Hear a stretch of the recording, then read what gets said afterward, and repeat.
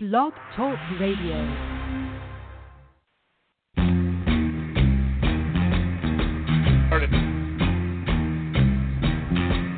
The beat goes on.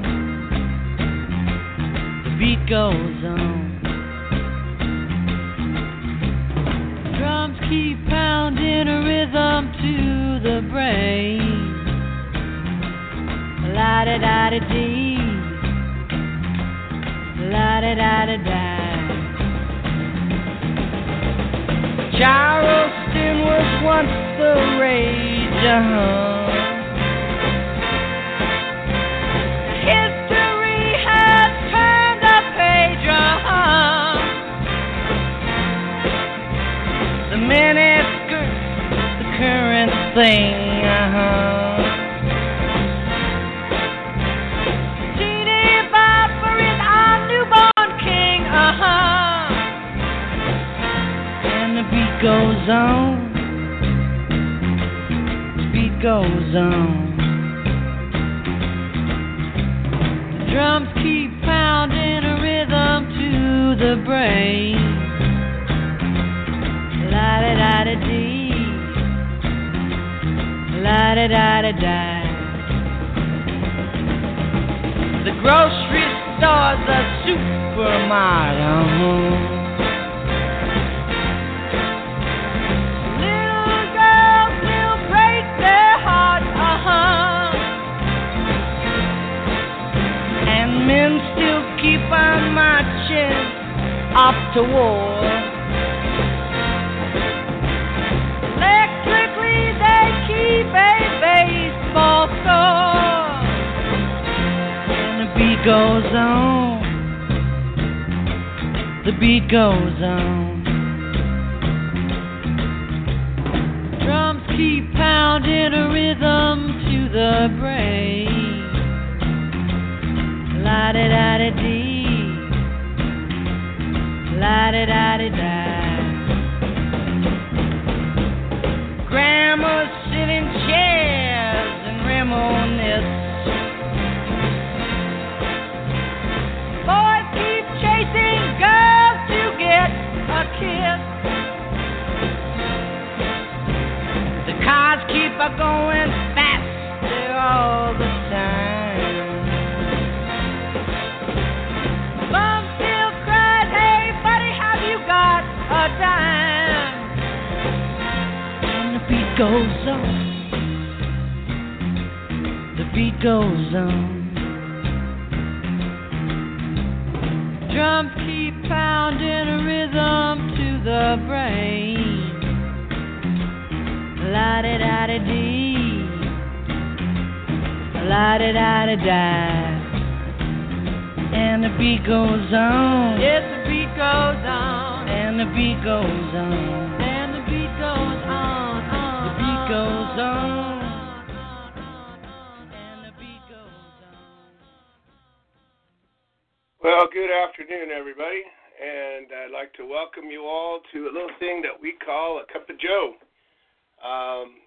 We are a podcast that is being broadcast, our podcast on Blog Talk Radio, and you can join this show right now by calling 626-929-2495, or you can check out the Facebook live stream that is going on a whole bunch of different places, starting out at the Joe Grumbine Public Figure page. So welcome you all to join that.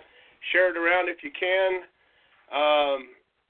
This is a very unique kind of show because it's all about the truth. It's all about reality. It's a reality show without the shit.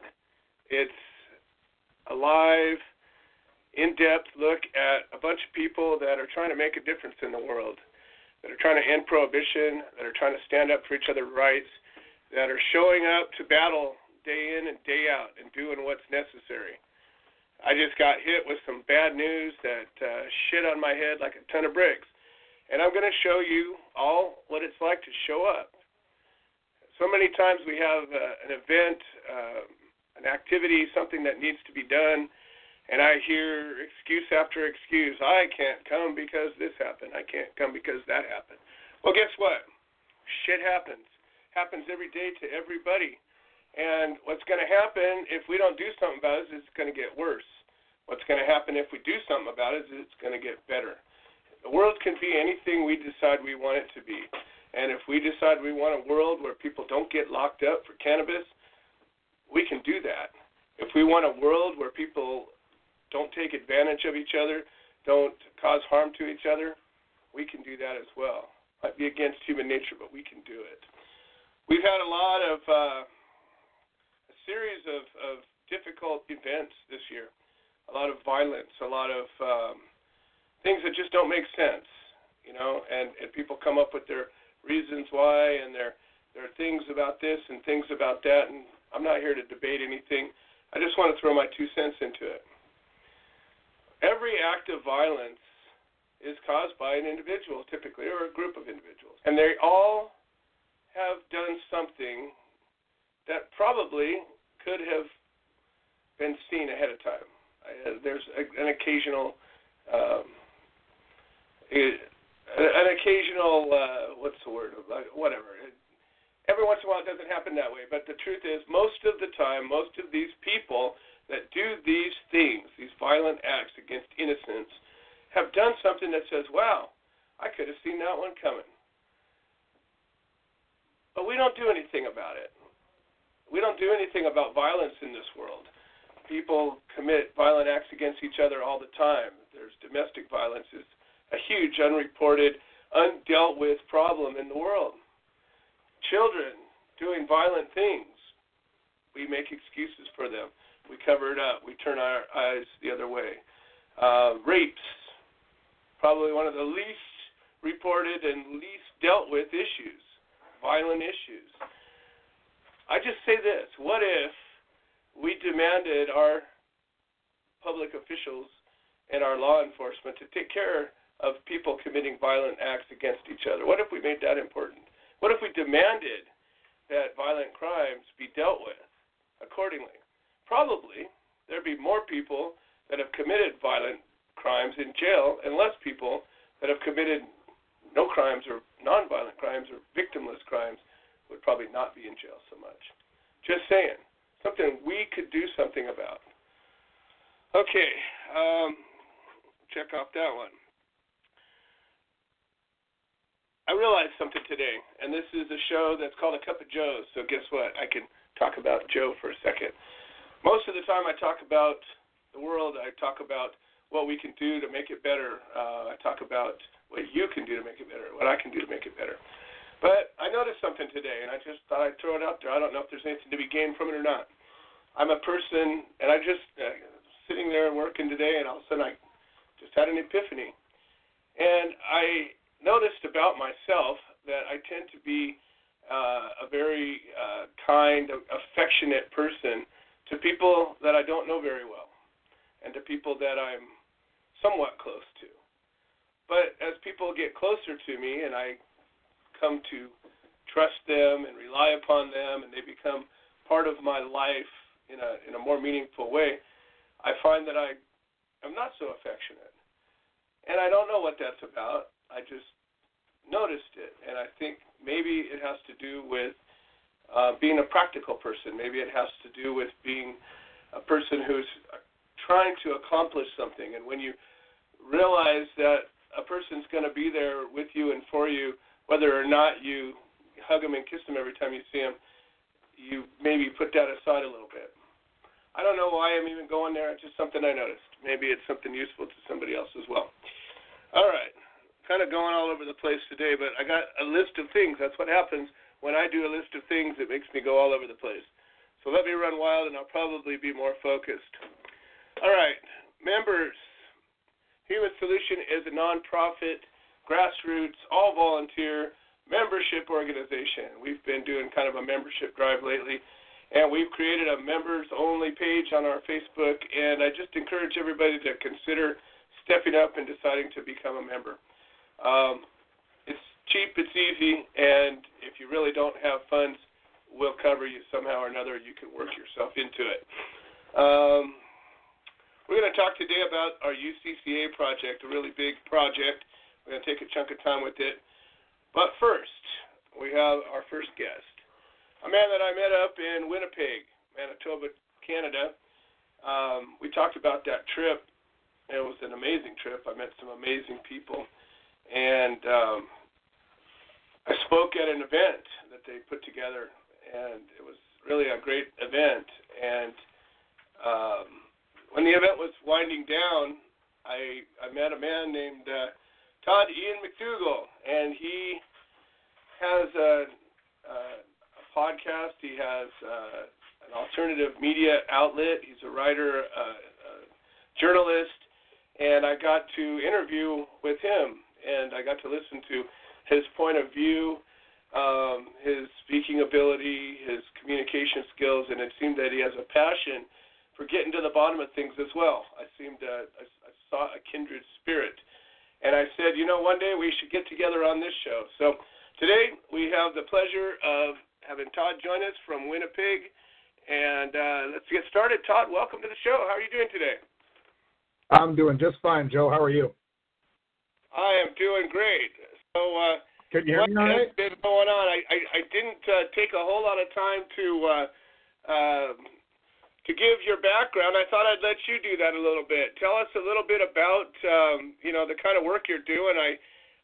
We have a very kindred spirit, but I bet you have a better way of telling it than I do. I want to thank you for that little intro as well too. If you thought you weren't doing any kind of a solid intro justice there, I'm going to say no way. That was great. Even just by mentioning, liking, sort of the way I talk and how you felt a kindred spirit there. I'm going to say that's a compliment enough, because you yourself, I felt the very same thing, and you yourself come across the way you speak as a very creative and intelligent man. And of course, look what you're doing here. You're running a show here where you're like championing free speech. So of course, who doesn't love that? If you don't, well, you've got a lot of problems on your hands. And with that, yes, that's Winnipeg Alternative Media in a nutshell. And I will mention that, of course, I'm doing my best to rebroadcast this show on our platform as well too. I know there's a lot of good people in Winnipeg here that are going to be wanting to hear it from, whether they're hearing it here from Winnipeg Alternative Media or from you. I wanted to do my best simply to just rebroadcast as best as possible as well. So we're a truth media, free speech championing alternative media platform that has been around since 2013. We're also very involved in a lot of different forms of activism here in the city. So we have put on rallies. We've done a lot of work here with the marijuana activist community here in Winnipeg, namely one person who's done a lot of work in government and with the mainstream media here in Winnipeg and Manitoba as well, Stephen Stairs. We whenever the whole 420 thing comes up and everybody gathers at the legislative building here in Winnipeg, we've done something where we always want to try to, provide some actual intelligent, responsible activism, and not just, of course, let the media always have their field day with, a bunch of shots and a bunch of articles about a bunch of, the stoners went and sat on the grass at the legislative building again this April 20th, and, try to make us all look like fools and talk about how many arrests were made when people walked off the grounds. So we've always done our best to get out there and even held other rallies, not just on April 20th, to provide the actual platform for real conversation about what's the reality of government legalization, what is decriminalization, what are your inherent sort of God-given rights, how should those be protected, so on and so forth. And that's the way that we sort of attack a lot of different societal and political issues as well, too, is sort of what are your inherent God-given rights? And hopefully you believe that you have some. I know there's a lot of people out there in this world that apparently don't even know that they exist. Things of that nature. And, try to provide sort of a platform for citizen journalism, right, using this great tool of social media and everybody having a smartphone in their back pocket to do all kinds of different lifetime opinion reporting and open talk and conversation about the way Winnipeggers, are viewing their world. And I think that's sort of like really what alternative and truth media should be doing at all times, no matter what maybe some of their main interests might be, is, of course, it's about give the open media availability back to the people as best as possible. Well, let's talk about that for a second. You talk about inalienable God-given rights, and regardless of whether you believe in God or not, somebody gave you those rights. Somehow you got them. You were born, you breathed your first breath of air for free. At that point, you have certain rights and responsibilities. Maybe not so many responsibilities when you're born, but certainly rights. The Human Solution is a civil rights organization, and I want to be very clear about that. We're not a pot group at all. We just happen to champion this cause because it's just so ridiculous.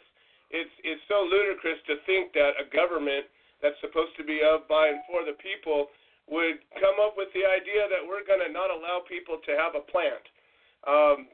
We could go on and on from there, but the premise of our stance is this is just a right of privacy, a freedom to put something into our body, a freedom to do something that doesn't hurt anybody else. There should be no limits on that whatsoever. And I think that when we focus on things that get to the core rather than, get stuck on a legislative, comment or semantics of some sort or another, but if we actually just focus on the core of what this is about, you can insert anything into cannabis and say if it doesn't hurt somebody else or take away somebody else's basic freedoms, then what's your problem? And, I think that if more people could wrap their heads around that and just look at it from that point of view rather than accept the fact that the government owns our freedom to do this and allows us these certain little exceptions here and there, why don't we just take the whole cake and maybe give back something if we feel like it? Absolutely. It's always maddening in so many different areas of current culture and current, we'll just talk about, close to home. You're there down in California. I'm up here in Winnipeg, Manitoba, Canada.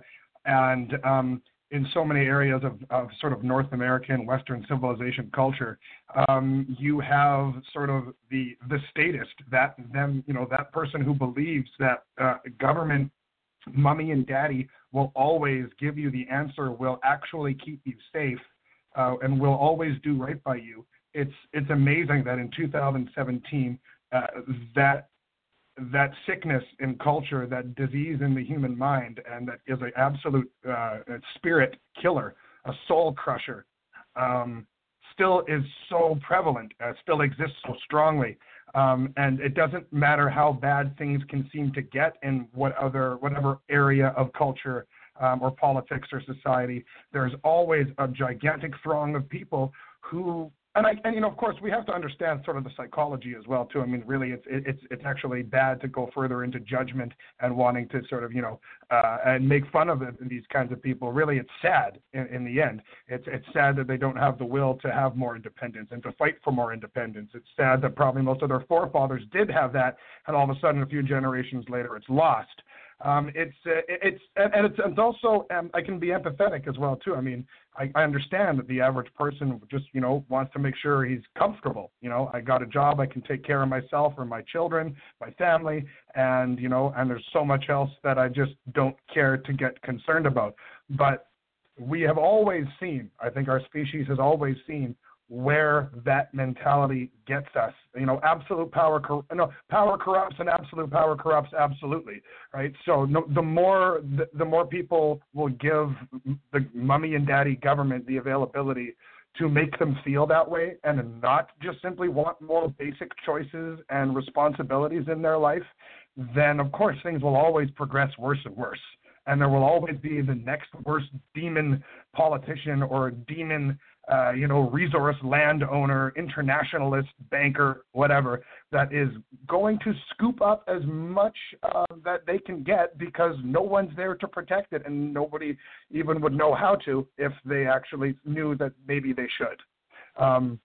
And that's like marijuana right there. You got a case where we had warned for years that, and especially when Justin Trudeau got in here in Canada as Prime Minister, buying young votes, buying the vote of the younger individual by, of course, making himself seem like, such a cool, young, hot new Prime Minister. Look, hey, I don't look like I'm 50. because he's not. And most politicians that eventually become president or prime minister are. And so that was clearly played up on, and by the younger vote on the whole marijuana thing, because, hey, I'm going to be the party prime minister or whatever kind of crap that was supposed to look or seem like.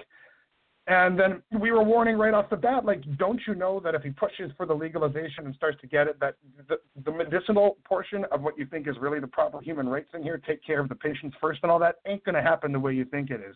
Oh, no, we're all just going to go party and start lighting up joints nationwide, ain't going to happen the way you think it is. But taxation's going to happen the way that we know it is. And sure enough, now that we're less than a year away from Canada legalizing marijuana, what was the first major conversation put down on the political table? Taxation. Of course. It always mommy and daddy government, again, taking care of you like you asked them to. So you asked them to, so, they're going to take care of you, all right. They're going to take care of all of your rights. They're going to send them down the river, all right, and that's it. So all of the old hippies out there in Canada that really thought that it was so great to see a young hip prime minister come in and protect their precious plant, no, you're wrong. And it's too bad that you probably had a better idea what this fight was when you were younger. And I get it. Now you've lived your life. You've had to go through having a family and pay taxes endlessly and watch taxation get worse and worse in every account. And you forgot what it was like to actually kind of go independent choice is kind of cool. So you ask government to step in on this, and you should know from what they've done to every other form of taxation in their entire history that when they get a new commodity on board, it's going to be taxed to hell and back. Hey, Todd, I have a call coming in from a man serving a life sentence in federal prison, and he calls in every show. His name's Craig Cecil, and he's currently serving in Terre Haute, Indiana, a life sentence for pot, and he's on with us right now. Craig, welcome to the show. Hello, Joe. Hello from Terre Haute. How's it going today? Well, I think you'd be surprised to hear what I'm holding in my hand. It's 8:30 here in Indiana, but I'm holding my supper in my hand. So you're getting fed today. My supper is a bag, that fits right in the palm of my hand. And our supper is in a prepackaged bag called an Uncrustables by the Smucker's Jelly Company. Oh, geez. What this is the center of a peanut butter and jelly sandwich cut out in a circle. And about the size of the palm of your hand. And this is what they've given us for supper. Wow. According to the label, it's 320 calories. So that ought to carry you for about an hour. Well, hey, you're lucky. The school kids don't get to bring peanut butter to school anymore, so I'm glad that the prisons don't have the whole allergy thing going on, because I love peanut butter. I'm just kidding, though. It's a funny dinner. Craig, I'm talking right now with a journalist from Winnipeg, Canada, from Manitoba. Remember, a month or so ago, I went up there and I met Todd, and he's a free speech, a human rights advocate, and he's a journalist up there with an alternative media up in Winnipeg. And we were just having a conversation about, how ridiculous it is about all of these, people relying on their government to, allow them to have a certain rights. And in the end, what ends up happening is they take all your rights, and then they take all your money, and then they give you back a little something and take even more money. But I want to share something with you, Craig. Remember last week or the last couple of weeks, I told you about that Rohrabacher amendment that's stuck in committee right now. We've got an alliance, a coalition called the UCCA that we've put together, and it's a group of groups and individuals. In fact, some of the people that have splintered off from the Human Solution have actually become part of this and are helping out. And what it does is it's the closest thing we're going to see anytime soon to the federal government letting loose on their Controlled Substances Act. And what it does is allow states' rights. It allows the states to decide if they want to allow the medical and or recreational use of cannabis. And the problem is this bill right now is going to die on December 8th if we don't do something about it. So a bunch of us got together, and we've been sitting on a couple of conference calls over the last couple of days, and we drafted up a letter that we're going to be reaching out to our elected officials, and we put a press release together that's going to be launched tonight. And essentially it shows the unity of dozens, hopefully hundreds or even thousands of organizations when we're done, standing together, and it talks about, why it's so important, because we've nailed down that there's 190 million Americans, and this doesn't even touch Canada, but this is specifically an American issue that we're dealing with right now, are affected by this, that there's literally 190 million Americans that would or would choose to use cannabis if they felt safe doing it.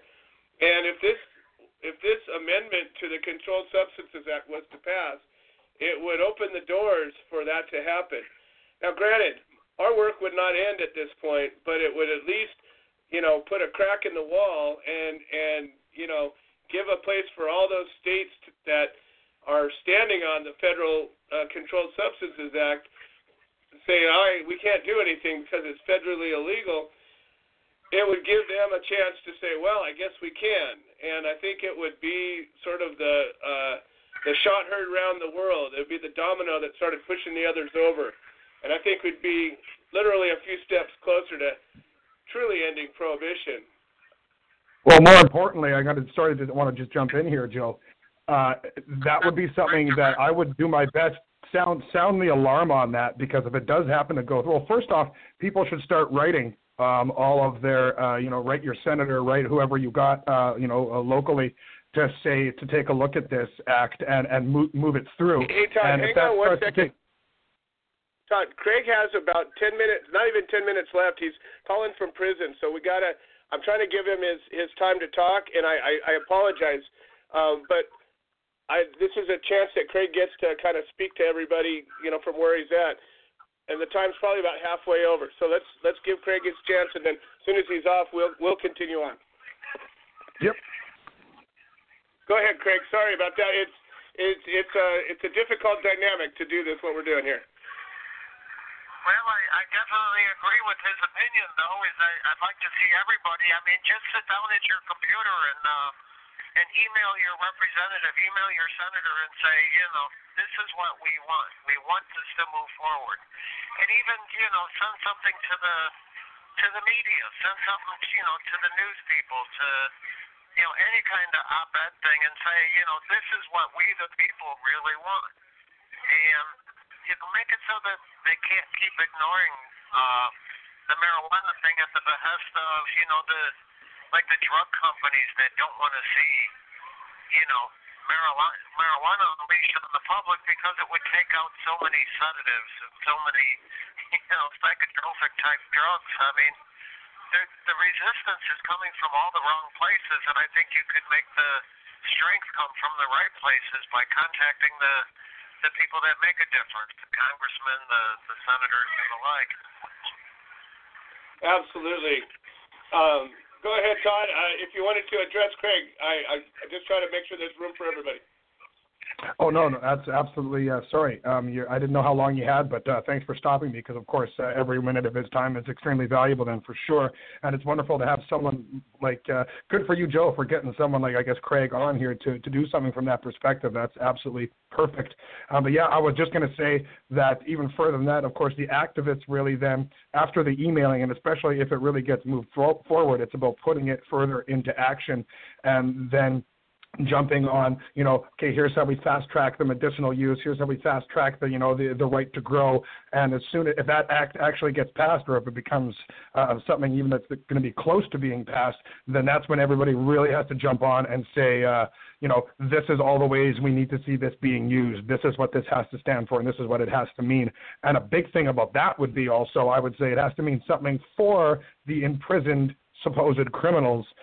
If this moves forward like this, then of course those guys have to have their cases completely taken another look at, and we want to see that high on the list. Absolutely, and one of the things, Todd, just so you understand, we're not going to end this until anybody that's locked up for pot is out. There's just no reason in the world that anybody should ever be in prison for this plant. And you know, there's lots of reasons that you should be in prison for, but the possession, cultivation, transportation, sales, or any other goddamn thing that has to do with cannabis is not one of them. No victim, no crime. And Craig is a man who had no victim, so he does not belong there, and he's currently serving a life term. It's just unfucking believable. Yeah, that's disgusting. And I Go ahead, Craig. I was just going to say, the Bureau of Prisons officers, and they'll stop me and say, you know, hey, you're the one. Is it true that you really, you know, as a first-time offender, got a life sentence for marijuana? I mean, I still get that question from the guards in the prison. I mean, they're surprised by this, and it's really amazing that all this goes on right in front of people, but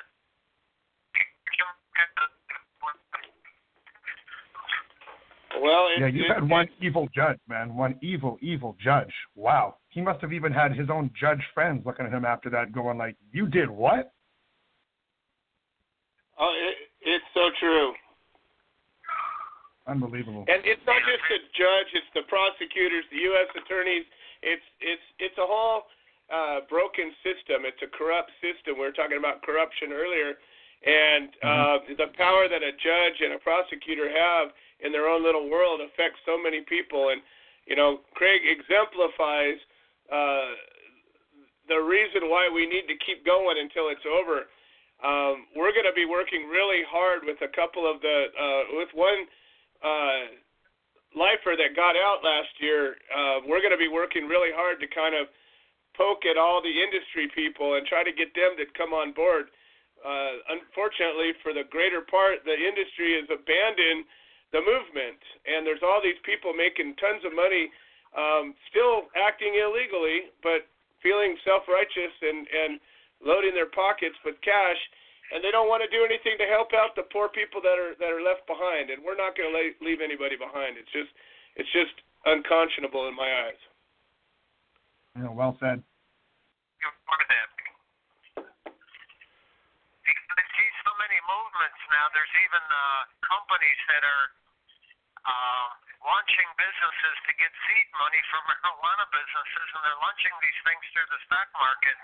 But everything, you know, everybody's so scared of what the federal government's going to do that you know, everybody's kind of peeking out from behind the tree all the time. It's really kind of sad when it's really what people want.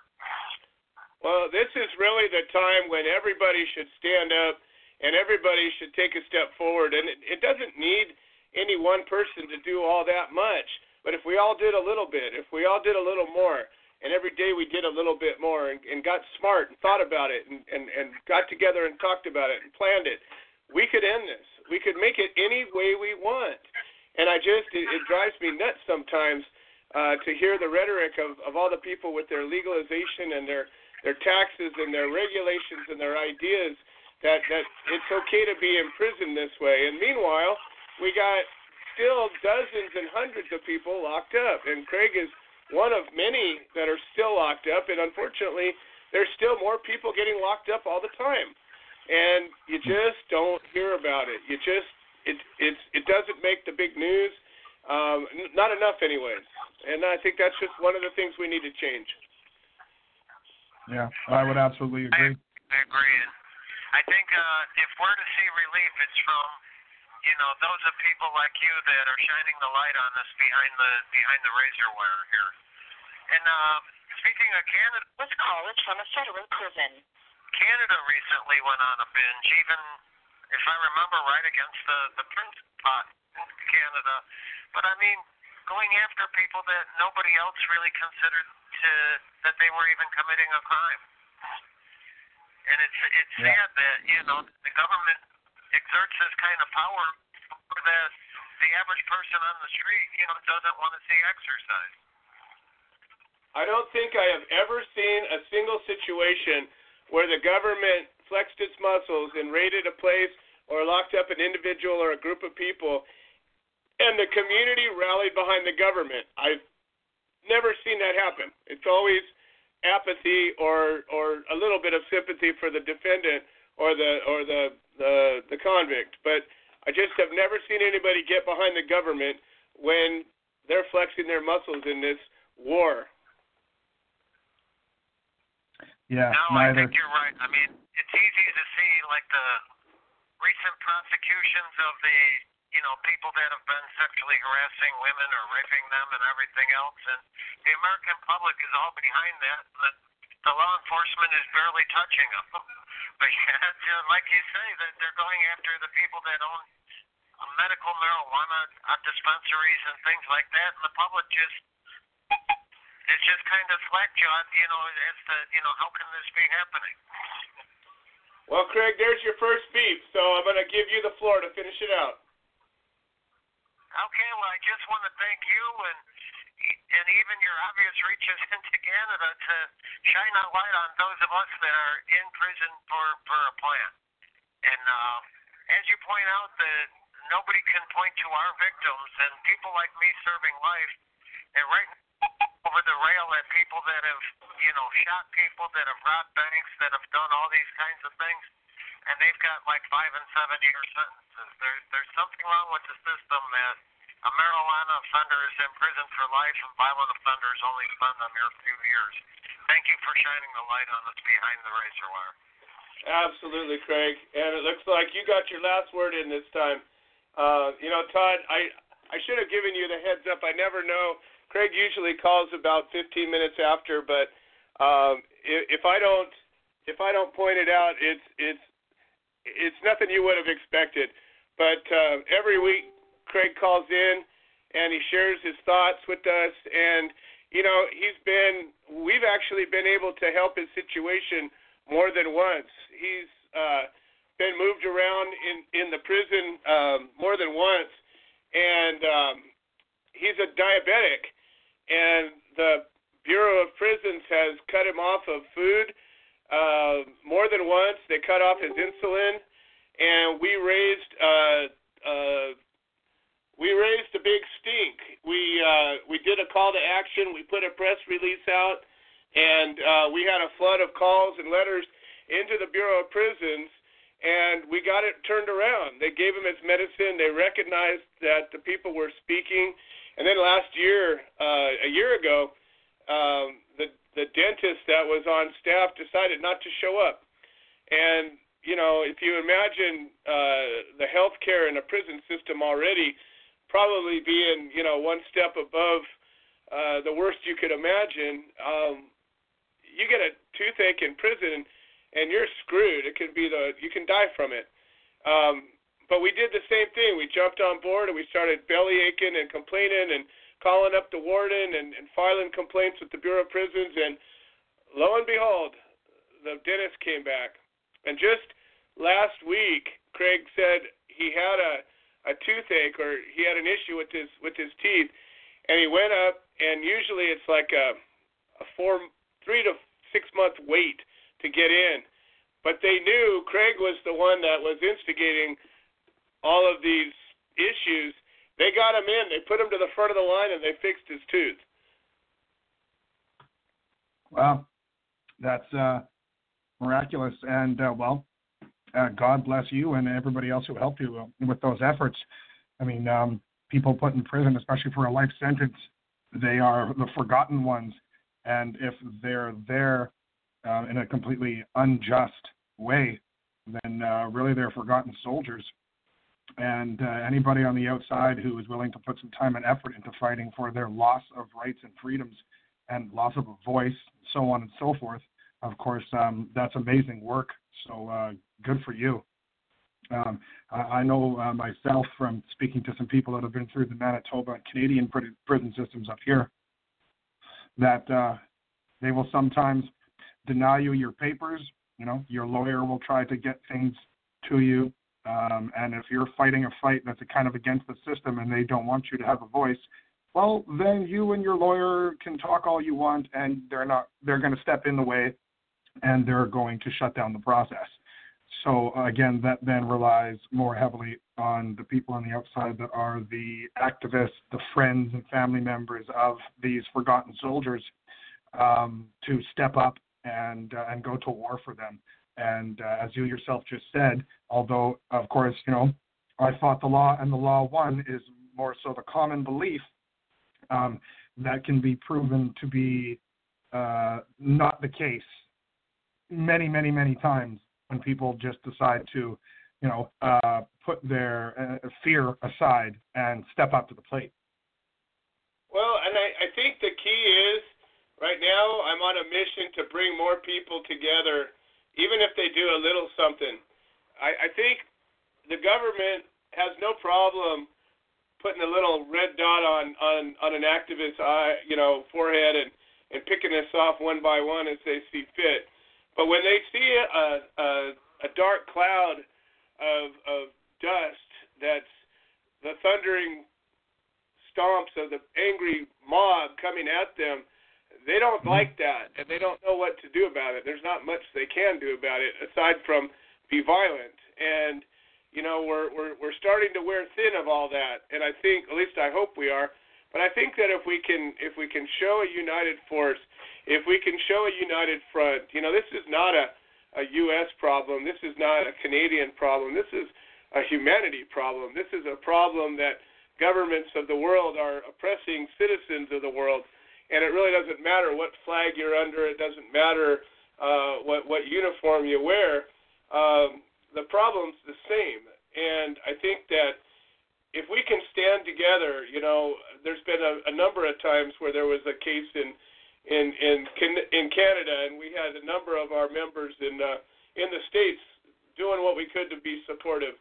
And the same thing, we've got a nice little chapter in Winnipeg that's been hugely supportive of efforts that we've had here in the States. I think that showing that united front is really important. So what I want to do, Todd, is as soon as we'll talk after the show or tomorrow, and I want to get you a copy of that press release and the letter. And the direction of it is really that we're just looking to get our first phase of this. This has got multiple pieces of it, but the first thing we're trying to do is get the endorsement of individuals, activist groups of all types. It's not just, we're certainly not looking just for cannabis groups, and we're certainly not just looking for patient rights groups, but this is a problem that should bother everybody.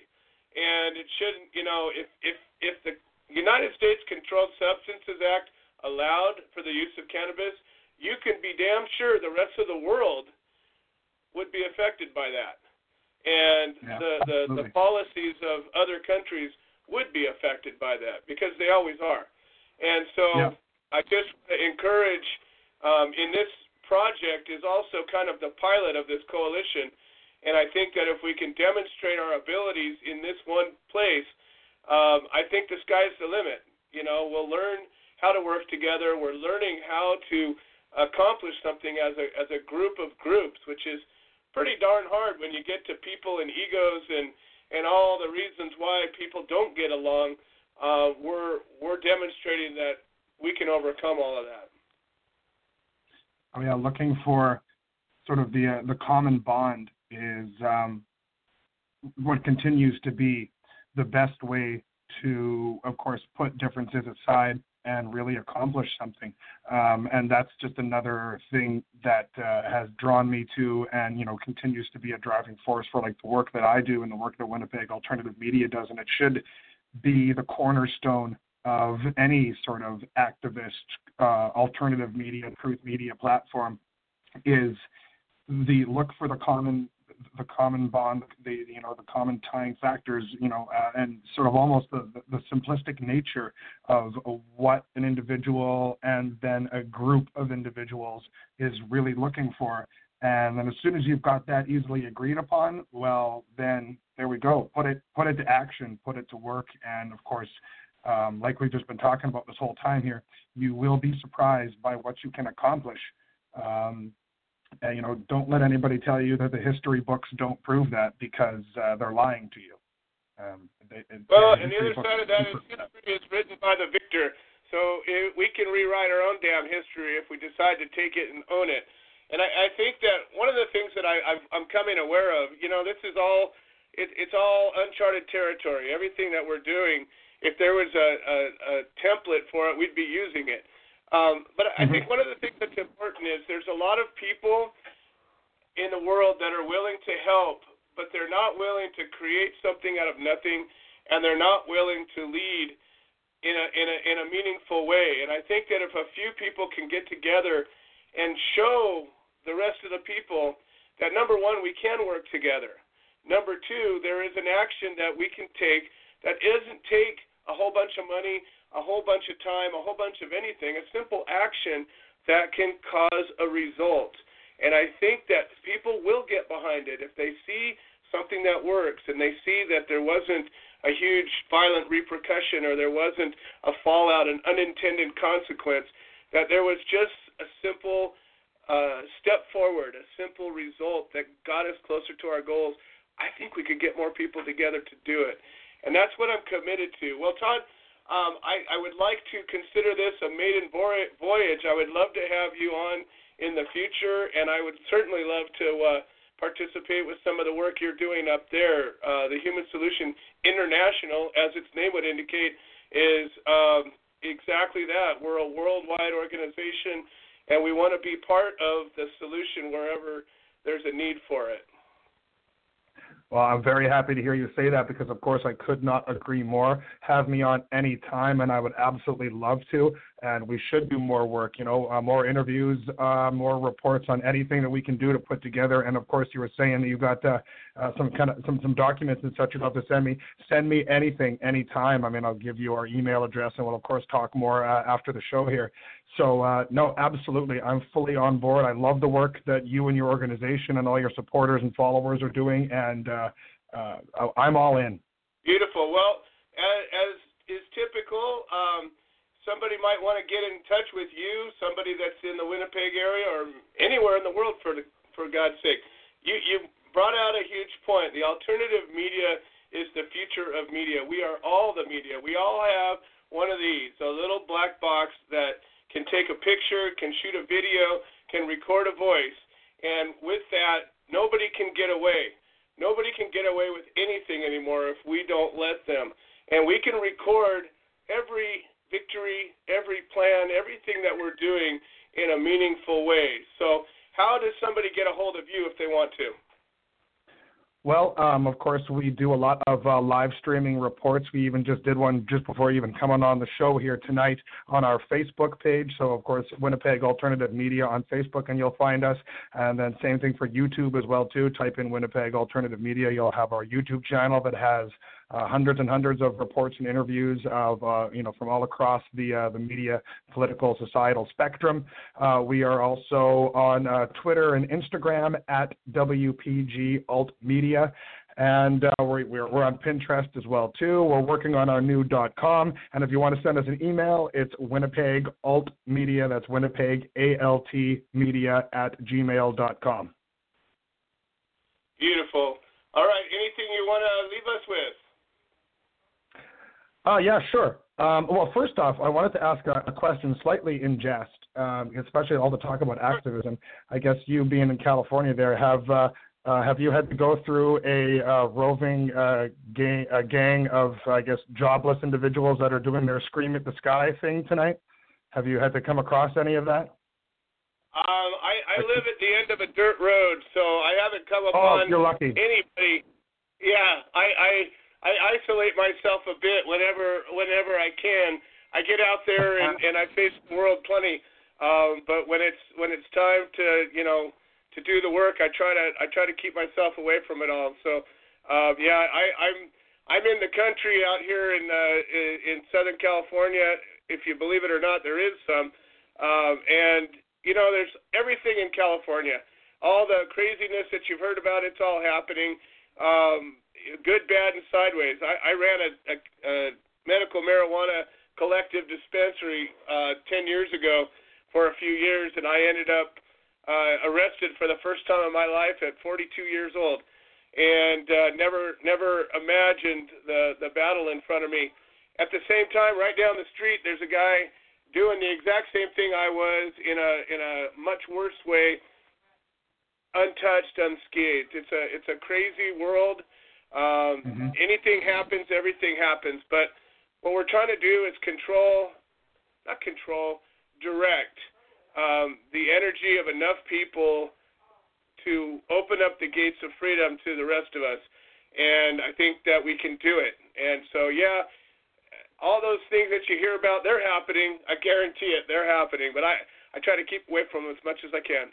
Oh, you're lucky, and I completely understand the desire to do such things. And whenever I can get out of the city and head out into cabin country, which is one of the many reasons that it's always been, nothing to take for granted to be a proud Canadian, is we got tons of cabin country, tons of prairie fields out here in Manitoba, and it's a short drive to, to cabin country, and fishing and camping and being lost in the woods or lost out on the lakes and rivers as well too. So of course I'm an avid outdoorsman and avid fisherman and camping and survival skills enthusiast. So I always champion that little bit of Canadiana, which is sort of the easily afforded option of wander outside the city and you can get lost and have your own fun real easy, and it's a beautiful thing. I just thought I'd put that little joke out there just because there's a whole bunch of really funny stuff happening in all the major cities in America right now with 1 year anniversary of the election and all. Aside from that, I just wanted to thank you. I wanted to thank you once again for when you came to Winnipeg, and we of course hope that you come back again sometime. That was a great night. Hold on. One second. You opened up a can of worms, and the pun was intended. When I went to Winnipeg, I fell in love with Canada and the Canadians. You're some of the most amazing people I've ever met, and some of the most beautiful country I've ever seen and flown over. I will be back as soon as your winter's over. I'm going to be up there probably May, June. I would love. I have no interest in your winter. But I have a huge... Spoken like a true Californian, but I understand. I was born here. I'm going to die here. But I tell you what, I will be back May or June, and I would love to spend some time in the outdoors with you and the Davises and whoever else we can get together. I'd love to catch a Canadian fish for sure. Oh, that would be wonderful. I'd be all over that. You let me know when that's going down, and I will be there with the fishing rods and tent. Absolutely. Thanks for the work that you're doing. Everything that you're putting forward, all the work that you're doing to grow this platform and get more people involved. Even just tonight, providing the whole thing that I guess you say you do weekly on this show with having a man that's serving a life sentence, come in and talk on the show. All those kinds of things. That rich tapestry of just truly championing free speech and really the voice of reason and intelligence, I think, of course, is always something that should be easy to gravitate to. It's something that all of us that have not clouded the entirety of our minds and souls with sort of the poisons of this world and of wanting to be taken care of by government and wanting people to sort of handle most of your major decisions in life and sort of kind of be a bit of a cop-out as far as what it really means to live strong and free.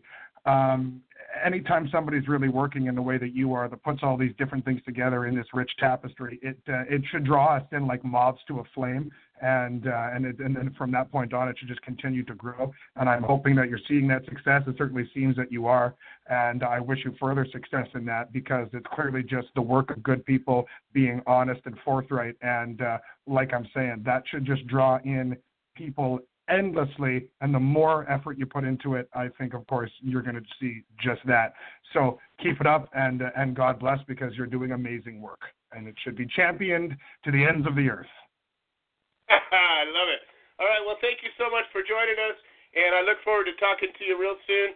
Once again, folks, Todd Ian McDougall with the Winnipeg Alternative Media, and just a treat to have you, and we will talk to you soon. You better believe it, Joe. Have a great rest of the night. Take care, and we'll talk real soon. Prairie Truth, everybody. All right, Prairie Truth. I like that. All right, so we got a lot to do, a lot to talk about. We got Charles Lynch going to be joining us a little bit later, and Charles Lynch was one of the first federal cases that came about in California, and Charles has been an activist and a champion of freedom while his case is still in appeal. And it turns out that this Rohrabacher amendment could potentially affect his case a lot. If this amendment dies, it could affect it negatively. If it passes, it could affect it very positively. And all of these things, are affecting a man's freedom, or at least the potential of it. I went through a battle for 6 years and never ended up serving a prison term, but I did, get locked up 4 times. Always had that hanging over me, that if things went wrong, I'd end up in prison. Almost 6 years ago to the day, 6 years ago today, I was very near my trial date, and we were in the final days of countdown, and there was nothing else on my mind. So I fully appreciate and understand those people that are dealing with it. I want to talk about defendants for a minute. We have a number of defendants out there. We support any cannabis defendant. Unfortunately, it's gotten harder to find people that are willing to stand up and support themselves. I'm encouraging anybody who has a case or potentially has a case to make the decision to reach out to a group like ours, or even better, reach out to our group and ask for some assistance. Take a vested interest in whoever you do stand up with, because they're going to put an interest in you. It's important. I don't know how many times I get people that, call me up and say, hey, can you help? And then when you don't do enough or you don't do it right, they just go on about their little way. Very seldom, or not often enough, I should say, not seldom, but not often enough, do the defendants that we support lock arms with us and say, yeah, I'm with them. Together we're going to do this. And when my case is over, I'm going to keep helping others. It doesn't happen enough. I know if it happened more, there'd be less defendants. Truly, not just less that stand up. So if you are a defendant, if you know a defendant, if you're out there supporting somebody, encourage them to be more involved. I know the reason that I'm free today, I'm certain of it. There's no question. The reason that I'm free today is because of the support of the people around me and the effort that I put in to get and keep that support. It was difficult, the most difficult thing I've ever done in my life. I had to befriend people that I would have never had anything to do with. I had to ask for help. I had to get out there publicly and speak, which at the time I wasn't into. I didn't want to do that. That was never part of my goal. I'm here now because I learned that this can work, that this can be effective. I'm doing this because I think it's important. But I can't do it for them. I can't do it for you if you're a defendant. I can do it with you. I can help you. This platform here is reaching now hundreds, thousands of people. It can reach the right people if we do it right. And so I'm just really encouraging anybody who's listening, who knows anybody who's going through a legal case right now, to get up and stand up for your right. Stole that, but it's a good word, good set of words. This show and many other shows like it give you a platform. There's social networking. You can get a message out. You can get a message out pretty well. So we also have a calendar. The Human Solution has this great calendar. And if we were to look at this calendar, I'm going to do that right now while we're here. And we're going to type in thsintl.org. And I do that, and lickety-split, I see a link that says calendar. And I look at THSI events, and I look at the week of November 5 through 11, and I see one event on it. Guess what it is? This show. So as far as I know, there are no court cases going on anywhere in the world. Okay, let's look at next week. Next week, November 12th through 18th. Nothing. Not one court case in the world. Now, I know that's not the case. I know there's some cases going on. I'd sure love to hear about some people that are supporting them. I think it's really important that we use the tools that are in front of us. I don't know why somebody wouldn't do that, but probably an oversight. Facebook, I don't always go on Facebook. A lot of people don't. You don't go to an event on Facebook, you may not see this thing. So to have a calendar that's a fixed figure, that's there no matter whether you're invited to it or not, that anybody can see, that anybody can add an event to, and know when, where, who, what, and how an event is going on, and that's a powerful tool. But it's only powerful if people use it. So I certainly hope that more people decide to use it. It doesn't have to just be for court dates. What if you're having a meeting? What if you're part of a collective and you're doing an event? What if who knows? What if you're just getting together to talk with some like-minded people? What if you want to sit around the radio and watch a show? Whatever it is, you can put it on this calendar. There's room for everybody. Let's use it. Let's use it. I want to talk about something that happened this week real briefly. It's something that's really cool.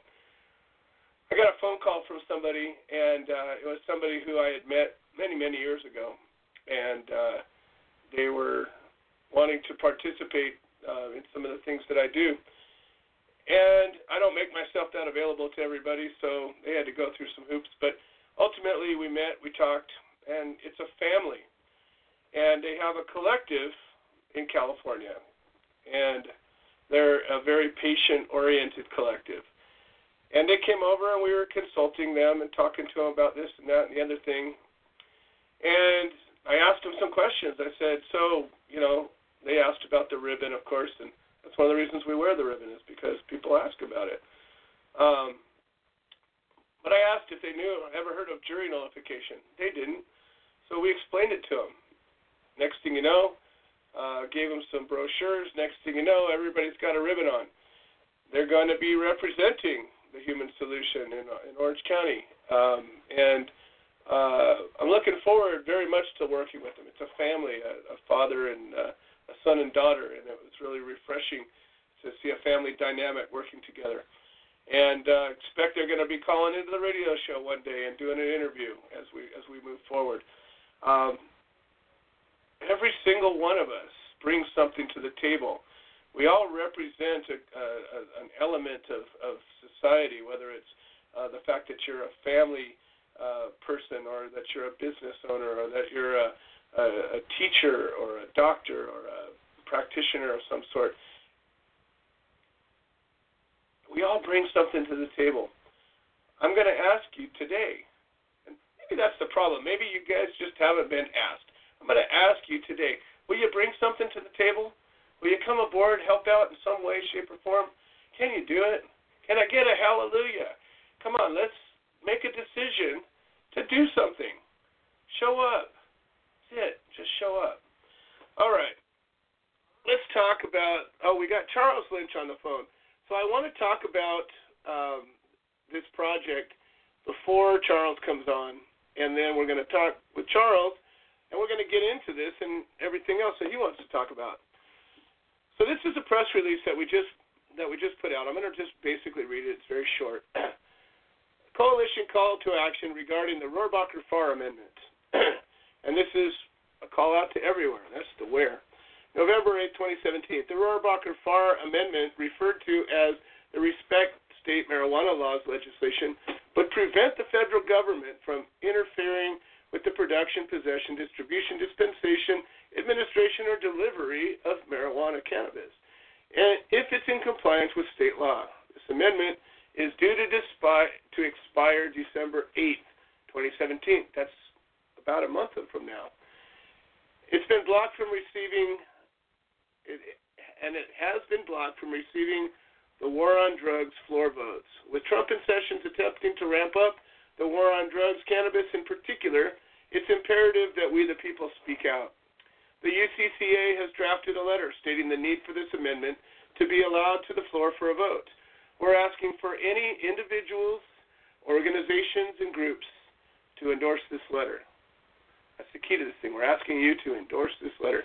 You do not have to be cannabis activists or a nonprofit. You just need to care enough about this amendment being renewed and willing to endorse the letter. All you got to do is email Becca at thsibeccan@gmail.com. And you can send your logo, a website address, a signature, or just the name of your organization to be included in the endorsement section of this letter. We got a link to the actual amendment. It's 5 or 6 lines that just simply say we're going to allow the states to make their choice. We have a link to the letter that needs the endorsement so that you can read it before endorsing it. The United Coalition of Cannabis Activists, the UCCA, was born from the desire to unite like-minded groups, organizations, and individuals with the goal of repealing cannabis prohibition worldwide. Separately, much has been accomplished, but united, we make a statement of standing as one in solidarity, as a force unlike ever seen before in the cannabis world. Becca, we need to add world at the end of that. And, all right, so that is what's going on here. If this amendment gets some legs and gets to the floor for a vote, it will affect so many people. One of the people it's going to possibly affect would be a man named Charles Lynch. Charles Lynch and I have never met in person, although we've walked a parallel path. His case was going on a little before mine. His was a federal case. Mine was a state case. I'm going to let Charles tell his story because I don't know it well enough to tell, but I know it well enough to know that Charles has spent a good chunk of his life as a warrior for freedom, just the same as I do and so many of us. And I believe that you're going to find his conversation and thoughts very interesting, thought-provoking, and enlightening. Charles, welcome to the show. It's an honor to have you with us. All right, thanks for having me. Absolutely. So, we have a broad audience that goes into Canada and all over the world, Mexico, different places. It's a podcast, so anybody can listen in. Not everybody knows your story, so I want to give you an opportunity to kind of give us a little history about, how you fit into this puzzle. Oh, okay, let's see. Well, it's a long story, but I've got it down pretty short, I guess. I can cut it down. But so I lived in California. Enough times, and you get pretty good at the Reader's Digest version, huh?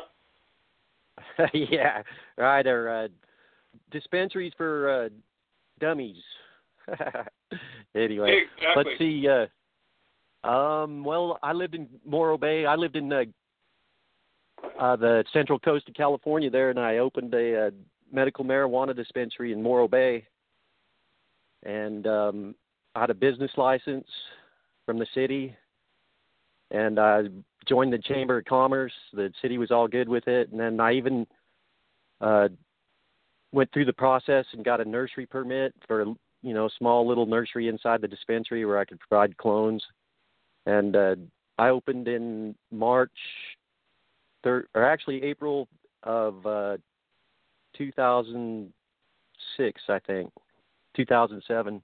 Actually, 2006. I've been so long, but so I opened the dispensary, and everything seemed to be going pretty well. And then about a year later, actually a day before our 1-year anniversary, the local sheriff and the DEA and all the federal authorities raided my dispensary and came and took everything. They took all the cannabis, all the money. One of my guys was arrested. I didn't get arrested that day. And so they also took my business license and all my paperwork and all the patient information, everything, And it was in the news, a big story there in Morro Bay and San Luis Obispo County. I was the only dispensary in the area there. And so then after the raid, I wasn't sure what to do, so the city gave me back my business license. They gave me a new copy of it and my nursery permit and said it was okay for me to open back up.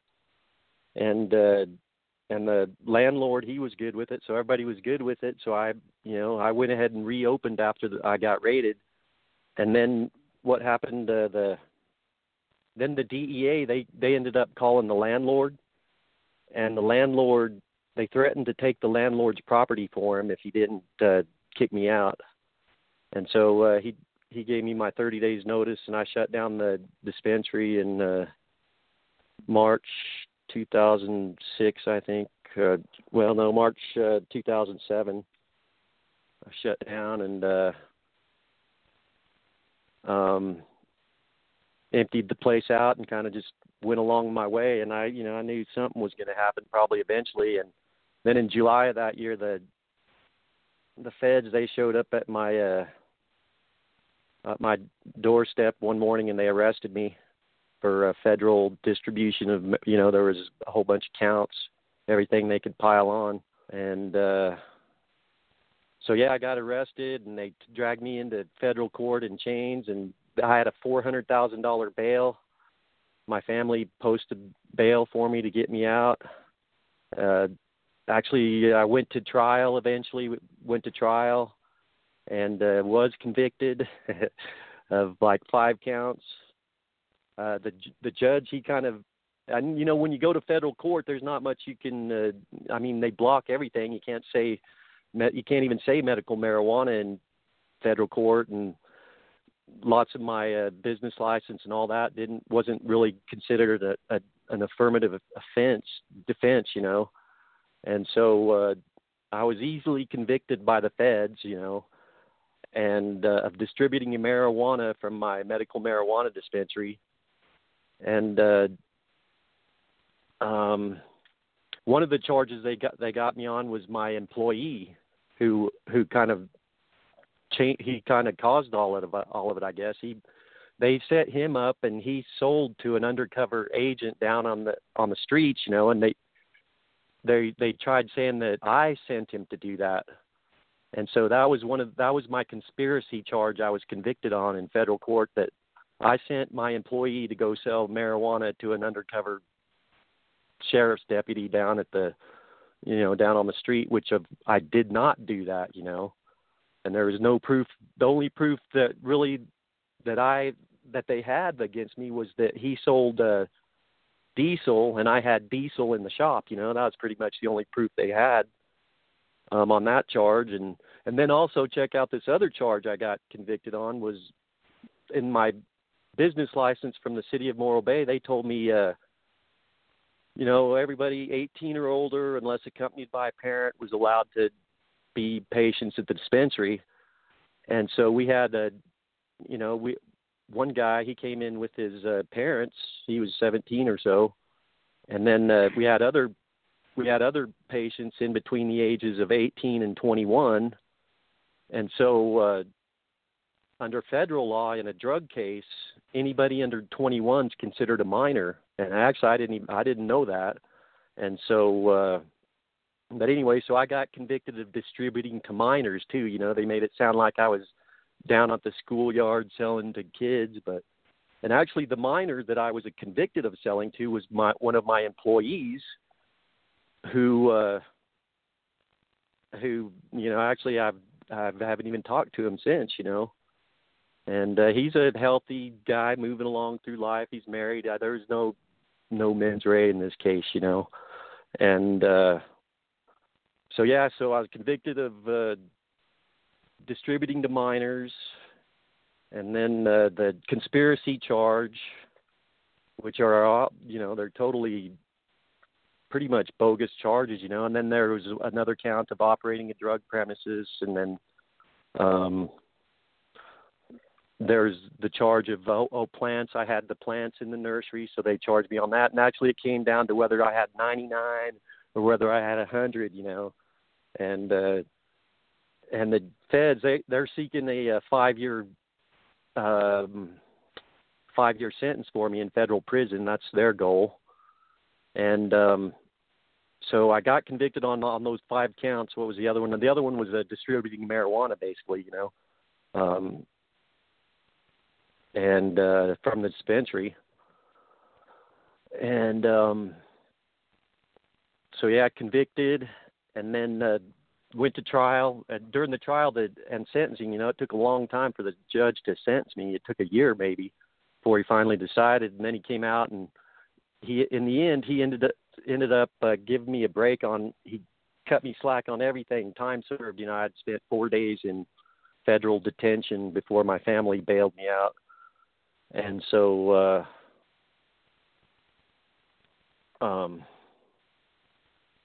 So he sentenced me to 1 year, and that he said he let me slide on all the charges except for one of them. He says, I can't let you slide. Basically, this is what he said. I can't let you slide on the distributing to minors because there is no escape clause on that one. Actually what happened is they nailed me on mandatory minimums, so I got nailed on some charges that have mandatory minimums on them. And the 5-year mandatory minimum on the conspiracy charge, and then also the plants and everything, And so the judge, he knew what was going on, and he didn't really like it that much, I guess. And so and the reason they were trying to nail me on the mandatory minimums, they're saying because I'm the kingpin, I was the leader. And so it came down to, and if you read the rules for mandatory minimums and how you can, there's an escape clause for it. I can't remember the exact word for it, but there's an escape clause from the mandatory minimums, and there's 5 rules for that. And one of the rule that came down to me was I the leader, was I the kingpin, And so the feds claimed that I was the leader and the kingpin, and then the judge says, well, Mr. Lynch, was doing within a state that's legal, And so he let me slide on all those charges for the one distributing minors, and he says, I can't let you go on that one. So he sentenced me to 1 year on that one. And so right after I got sentenced, I walked over and filed the appeal papers, and I've been on appeal ever since. I lived in California, and 10 years. This is almost 10 and a half years now that it's been going on, and it's been pretty difficult for me because when you got all the feds breathing down your neck, shit, no one wants to hire you for one, and I can't be a part of the marijuana industry with all this hanging over my head. So it's been a, pretty much financial ruin. I filed bankruptcy, and, I left California because I couldn't find any work anymore. And now I live in New Mexico on my family's property in the trailer in the back here. And, I've tried creating some new companies and doing my music and stuff.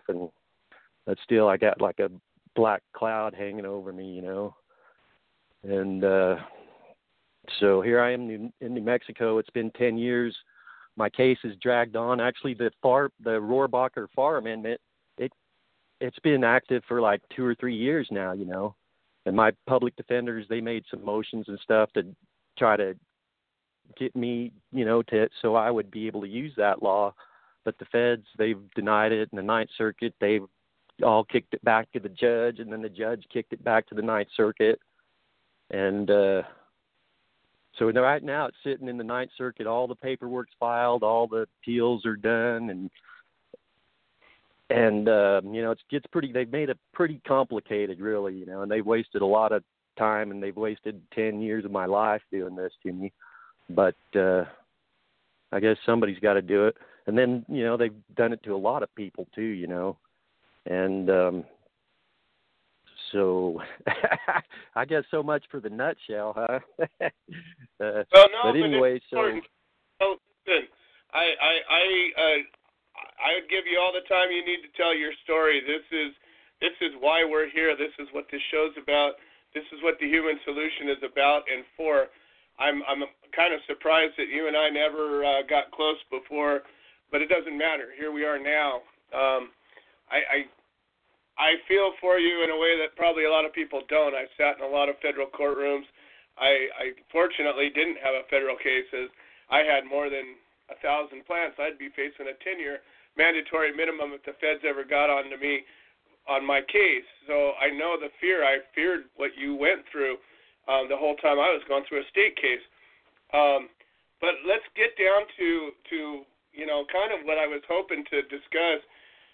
This Rohrabacher amendment, initially it was submitted in 2013, and it died in committee, and then it got resubmitted, and here we are. We're down to, if it doesn't move forward by in a month, it's going to die again. And we're a 501c3. We're a civil rights group. We're not a lobby group, or we're not out there typically moving forward on legislation because we're more about the core of it. We're trying to just end prohibition once and for all, and the laws are part of it. But the way people think and talk and act are more important, really, and jurors knowing what they can and can't do or should or shouldn't do. But this is an opportunity that we have, and we formed this coalition that goes outside of our 501c3, and it enables us to take an action like this legitimately and with vigor. And I really want to, you to realize that you are one of the reasons that I took this cause up the way we did. Not only that I believe in it, it's one of the only laws I've ever supported. I've never supported any legislation before in my life because it's all full of shit. But this one here was elegantly written, and it will accomplish that thing that will unlock the door for you and a number of other cases that are sitting in appeal right now. So I want you to know that, your case specifically is one of the talking points that we are using right now as we're gathering support for it. Literally, yesterday we had a conference call and finished the language of the letter. Today we finalized the press release, and tomorrow we're going to begin circulating for endorsements. So I hope that this can help you. I think that it can, and I really believe that this effort, if we can get this thing off the ground and get the endorsement of even one or two, known figures, a number of larger organizations, people in organizations that we're connected to once or twice removed, if we can get them behind it, I believe we can get this. I believe we can get this amendment back on the floor and actually get a vote on it. What are your thoughts on that? Yeah, I actually, definitely need the amendment, but the amendment is weak. It's stopped. Actually, it's kind of stopped the feds from prosecuting people, but now there's the kind of like I'm right on the cusp. I'm like already convicted, but I am on appeal. And so, I'm trying to use that law, and they're saying, well, it doesn't apply to you, I'm like, what? It doesn't apply to me. What do you mean? You're still spending money trying to throw me away, in jail. And so I'm right on the cusp of that. And then there's the other end of that where there's people in jail, like Lance Glore and Sadunsky and some other people who are serving time still, And so, if I can win my thing here on my appeal with the Section 542, then maybe the same thing might apply. The feds can't spend money to jail these guys any longer, But it's so weak, and it has to be battled out in court for so long, that it's ineffective, really, and everybody knows what the solution is to, you got to reschedule, deschedule marijuana, because as long as marijuana is in the Controlled Substances Act, then the Controlled Substances Act is like it overrules pretty much anything else, But or that's what I've seen in my case, and basically what the judge said in my case at one hearing. He says the Controlled Substances Act is the law, and so he couldn't just tell the feds to stop prosecuting me, But maybe the Ninth Circuit can. They're going to have to decide here pretty soon. And actually, it's right on the cusp again. The damn law is about to expire, and they haven't even decided on my case, So, but it's what we need. We need it for now, but we got to really work to solve the problem, which everybody knows the solution to, I think. Well, absolutely, and I think that just so you know, this is not an end game for us by any means, but it's an action that I think that is a doable action. You're 100% right. You get it in a way that most people don't. the only way we're going to end this is to just actually end it, to decriminalize this plant. But there isn't legislation on the books to do that right now, and an executive order wouldn't do it. Not that we would get one out of this president, but it wouldn't do it. So the truth is, right now, as we are sitting here looking for something that can at least attack the Controlled Substances Act, there isn't anything else out there that's even really close to doing anything with it. And I know that, you're right. It's certainly not the end game. And where you're sitting, of course, everything you have, hanging in the balance, your freedom, even if it's for if it's for a week or a month or God forbid a year, it's a huge deal. And for anybody who's never been locked up, you don't want to be locked up. It takes humanity away. You mentioned Lance Glore and Aaron Sandusky. I was friends with Aaron long before he got locked up. We were there at his trial, and I'm good friends with his fiancée. I know Lance through his mom, and we've been there for him as well, and so many others. Craig Cecil was on the show earlier today serving a life sentence. It's unfathomable. It's heinous what the government has done and is still doing and is willing to do. I think that it's important that we stand together in whatever way we can. I think that that's, really what my message is mostly about right now, is that we just need to, put aside whatever our differences are and find a way that we can stand together and do what we can, whatever that is. Obviously, we need to get some elected officials into office that have some common sense and some reason. We need to change some laws. We need to remove a whole bunch of laws. If we just repealed all these laws, we wouldn't have any problems at all. It'd be treated just like a plant, just like a business, and we wouldn't have any problems with it. But I think we're just so far down a different hole right now. I don't know how and when that's going to happen. What do you think? What do you think about groups like ours and about what we can do to work better to help a case like yours and some of the others? Well, gosh, I'm so out of the link right now, being out here in the middle of nowhere.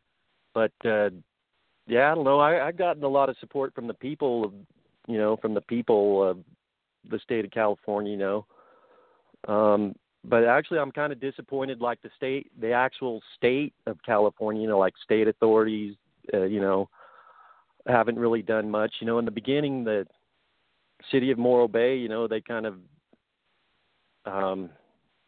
they were supportive, but in everybody's kind of long forgotten my case, and a lot of other people's too.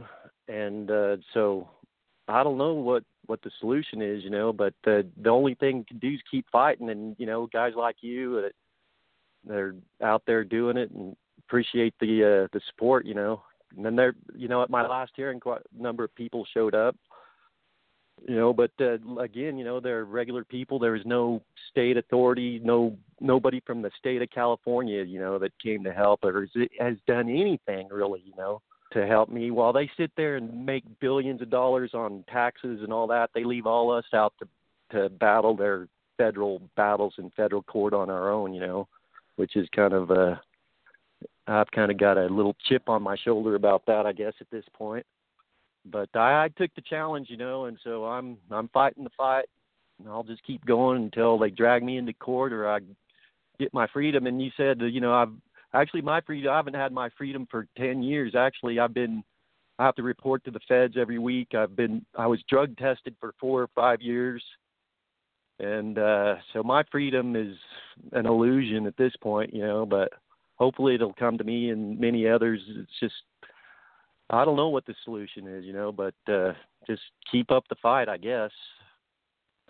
Well, let me ask you, Charles. I'm here. I'm here to hopefully begin a relationship between my organization, myself, and you, and your case, and ultimately a solution, a true solution. if I had a number of people that wanted to help you, what could we do?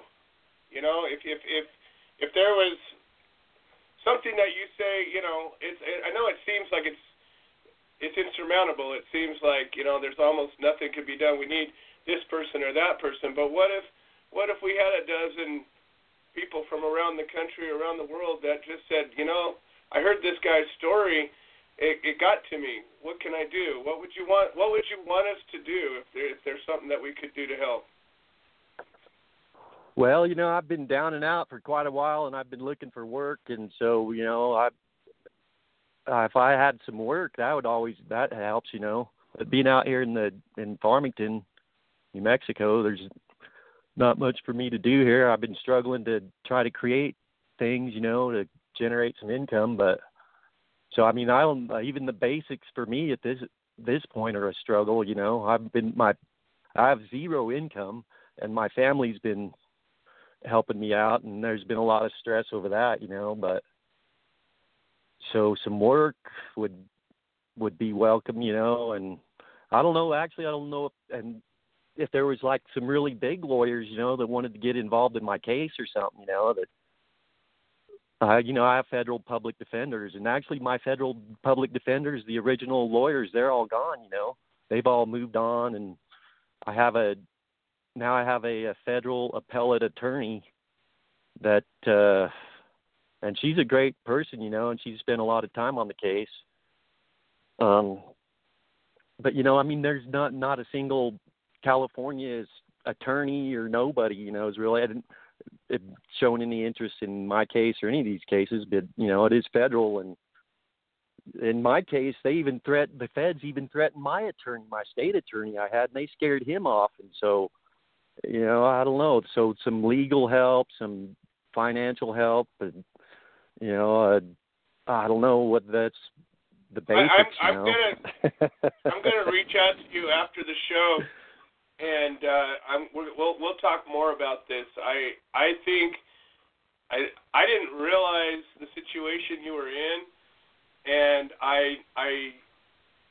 your situation is ripe for the kind of help that some of our members are willing to help out. So I think a lot of times just identifying what can be done opens the door for those things to happen.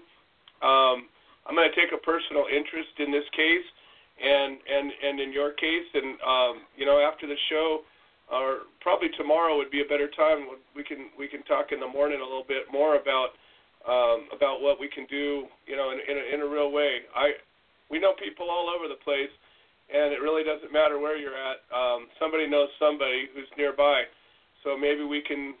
I mean, I don't know. I never see a situation that can't be helped. So the legal side of things, I wish we had more attorneys willing to do more things, but we're working on building a legal clinic through the organization, and little by little, we have a few attorneys that are stepping up and wanting to help. You know, we have a 501c3, so we can offer a tax break to anybody who helps us, and we can, you know, do things like that. So there are things we can do. We have tools in place to do kind of anything. So, you know, I'm going to do what I can to put something together for you. Okay, I appreciate that. Also, you know, like the people that should be doing something too are like the senators and stuff of California, you know, the Kamala Harris, and I know Pelosi, she's not going to do nothing, and Feinstein, she's not going to do nothing, but they should be doing something, you know, especially since California's going wreck, you know. So I think a lot more pressure on those people, the existing people who have the say, you know, need to be pressured a lot more, I think. Well, I think that we can put together a project that will use your case as its thrust. We're going to get this one project off the ground. You and I will talk. We'll see what we can do to create a call to action. You know, you never know who knows whom, and you never know who does what'll come from it. I know this. If we have a little bit of direction and a little bit of hope, we can do anything. So, I mean, I can't promise anything, but I can promise that I'll get with you tomorrow, and we'll talk about it more. And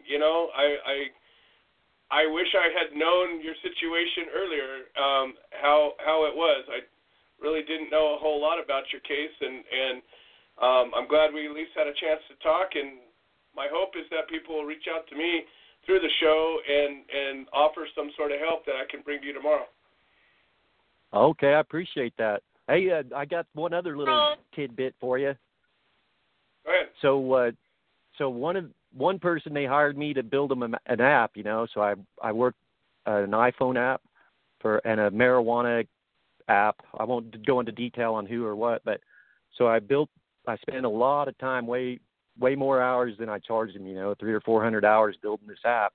And the first 100 hours or so, I submitted a version up to Apple, and they approved it. I says, all right, and it was approved for the store and everything. So, I went back and we kept working on it another couple 100 hours, and I finally got it done. We're ready to put the app up in the App Store, and now Apple, they've denied the app because because of the concept, and so I I can build apps and all kinds of stuff, What's that? If somebody were you say, you're looking for work, it sounds like the kind of work you're doing, somebody could hire you from anywhere. So why don't you sort of lay down your resume a little bit? What kind of work are you capable of doing? Well, before I broke into the dispensary business, I was a software developer, and I have a bachelor's degree in computer science. I've been programming for 20 years, 25 years. Yeah, I can build websites, pretty much any, or apps. I worked for a big company for a number of years, and I was doing fairly well. I had my own house, and I had an income and all that stuff. I was a smart guy, but now I'm just a 5-count felon living out in the desert. But I have created a pretty cool company living out here. I call it Villasana, which means apple in Navajo.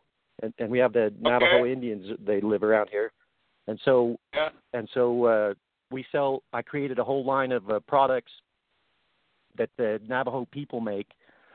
For example, Apple watch bands, silver, turquoise and silver Apple watch bands. So I architectured it all out and made templates and had some Navajo Indians make me some watch bands. And then I also built an app that changes the face plates of the Apple Watch, the background and stuff. And actually that's up on the Apple Store right now for free.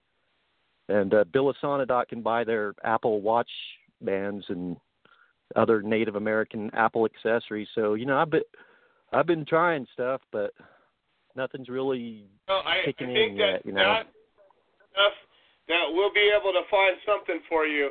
I didn't know what kind of work you did, but that kind of work could be done anywhere. So you don't need somebody that's local to you to bring you some work. Right. Yeah, I can work remotely on the computer. Well, there you go. So. All right, Charles. Well, is there anything else that you wanted to say to the listeners, or anything that we can bring to this? Well, I appreciate you, Joe, for giving me a chance to get my message out there. I appreciate all the work you do. I know you've been through the grinder yourself, and that's one thing that once you go through the grinder, you can understand how other people feel, about and what's happening to them. So I appreciate the work you do, and I appreciate the support from the people that have shown a lot of support for me, and just hope to have my freedom here soon, and hopefully a lot of other people's also. Well, I would like to.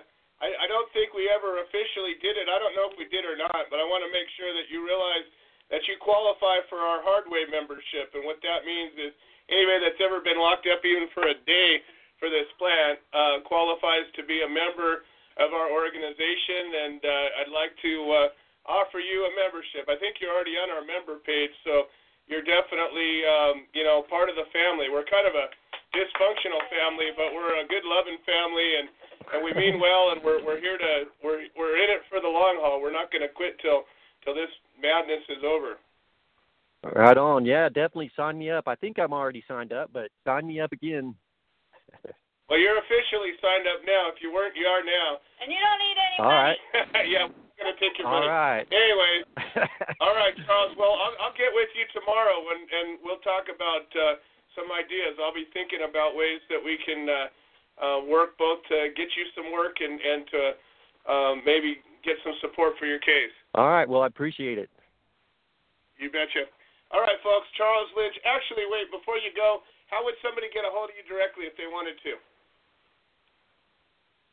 Well, I have my, you can Google my name, Charles Lynch. It'll probably show up somewhere in the list there. Or I have my website, www.friendsofccl.com. I think you can even type charleslynch.com, and it'll take you to my Facebook page, I think, or somewhere. And so, yeah, I'm on Facebook, on LinkedIn, and Twitter, everywhere. So, and if they need my number, I don't know if you want me, probably they could get my number. It's all up on the internet there, so if they want to call me. Not a problem. All right, Charles. A pleasure to have you aboard, and I'll reach out to you tomorrow through Facebook, and we'll coordinate this. All right. Appreciate the call. You betcha. All right, folks. Charles Lynch you. From New Mexico. You know, he's stuck between the worlds. He's been convicted in a federal case, been sentenced, but he's out on appeal, thank God. But he's sort of stuck. And, you know, I went through being stuck for 6 years, and I was so exhausted by the time I was done, I don't know what it would have been like to go another 4. You know, you're at their mercy when you're in this state. They can tell you to come in and take a piss test. They can tell you you can't move there. They can kind of do whatever they want. And the judge could remand you to custody if he decided he wanted to. So, you know, let's just hope that Charles stays out until the court realizes that this should have been overturned. And maybe Charles's case will be one of the ones that sets the dominoes down for many and hopefully all of the rest. All right, we got just enough time, I think, to get the NorCal report. I was certainly hoping to get a report on the Peterson case, but nobody's called in for that. Hopefully we will. If you want to call in to this show, all you got to do is dial 646-929-2495. And if you've got an update, if you've got anything you want to share with us, on a future show, you can put together a little MP3 file and email it to me. Easily done. My email contact's easily found. We're going to do the NorCal report up next. I think we got time for that. I just want to talk again a little bit more about this project. One of the things that I was hoping Lisa Sublet would join us today, but I know she's got a lot going on. There is an element that Charles was talking about where the government officials are stuck on the notion that the federal government laws are the supreme law of the land, which they are. However, we have a 10th Amendment, and the 10th Amendment is supposed to make the case for states to be able to do their own thing, their sovereign states, and the federal law is supposed to govern certain elements, but not everything. And so Lisa's got a post up here I'm just going to read. This was from Congressman Kevin Yoder from Kansas on the Supremacy Clause. And this is an important point, and I want us to put this point in our quiver and use it as needed, because this is something that if we can get this message out and get enough elected public officials to get this, maybe we can get some case law to stand behind it. Congressman Kevin Yoder has to say, this is what he has to say on the issue of federal and state supremacy. Quote, even if the federal government cannot mandate that the states adopt banning marijuana, the constitutional doctrine of preemption generally prevents states from enacting laws that are inconsistent with federal law. Under the Supremacy Clause, if a state law that conflicts with the federal law, the state law is preempted, therefore void. Courts, however, have not viewed the relationship between state and federal marijuana laws in such a manner, nor did Congress intend that the CSA displace all state laws associated with controlled substances. And this is powerful right here. Instead, the relationship between the federal ban on marijuana and the state medical marijuana exemptions must be considered in the context of two distinct sovereigns, each enacting separate and independent criminal regimes with separate and independent enforcement mechanisms, in which certain conduct may be prohibited under one sovereign and not the other. Although state and federal marijuana laws may be logically inconsistent, a decision not to criminalize or even to expressly decriminalize conduct for the purposes of laws within one sphere does nothing to alter the legality of the same conduct in another sphere. And this is posted on the UCCA, we're going to post it some other places. If you look at the language and take a minute with it, it's powerful and it's true and it's accurate and it's the way it's supposed to be. Sometimes a law was written in such a way with an intent and then it gets bastardized, just like California's medical marijuana laws. It was written with a very clear intent, and the elected officials all over California have just stomped on it because it was written in a vague way rather than a very specific way. And it was intended to open the door rather than to close the door. Same thing here. So pay attention to this. It puts a very specific message into it, and I just really want to share that. Here we go. I got Janice here. See if this works. Janice, welcome to the show. Hi. You're live on the air here. Okay, cool. So how are you doing? I'm doing good. Hold on, everybody. This is Janice Davis from our Friendly Manitoba chapter. And when we were talking about Winnipeg and the efforts going on over there, Janice is one of our chapter coordinators from this amazing chapter, just for a heads up. Okay. I guess I was going to call in to let you guys know how the Hemp Fest Expo here in Winnipeg went. Devin, Mike, and myself set up a booth, and we put up some of the banners that we had, and we brought some information on jury nullification. We brought some brochures and ribbons, etc. This was Winnipeg's first Hemp Expo, Cannabis Expo, and it was a success. It actually exceeded the company's expectations for over 70 vendors, and it included two nonprofit organizations, which was the Human Solution International and the PTSD Alliance of Manitoba. Woohoo! Yeah, so THSI was well received by the attendees both days, and we were engaged in great conversations about jury nullification, which lots of people were unaware of. We talked about the criminal offenses and penalties in cannabis in Canada after legalization. We talked about court support with people. We talked about the solidarity ribbons, how THSI was formed, and many other topics. And we gave away many brochures, and many attendees walked away wearing a ribbon.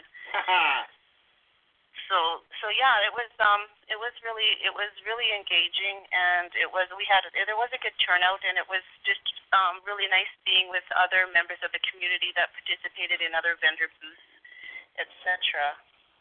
That's fantastic. I did notice I'm an admin on the Manitoba chapter page, and I noticed that you did get at least one response from somebody that you spoke with, and it was very positive sounding.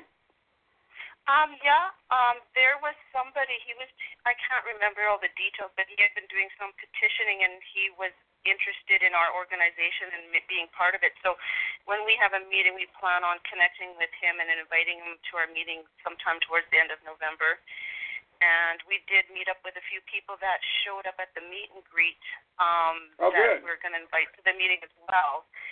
So it went well, and we got some awareness, and a lot of people asked how long we were there, and they were surprised that we've been there for 4 years, and they had mentioned that when they walked around that a lot of people were only, together for like a year or so or just new. So they were surprised we were 4 years and they hadn't heard about us. So this was actually a great opportunity to put ourselves out into the community where people from all over were coming in, and there were people from all across Canada at this expo as vendors. So, wonderful. Well, you guys are officially veterans in the movement now.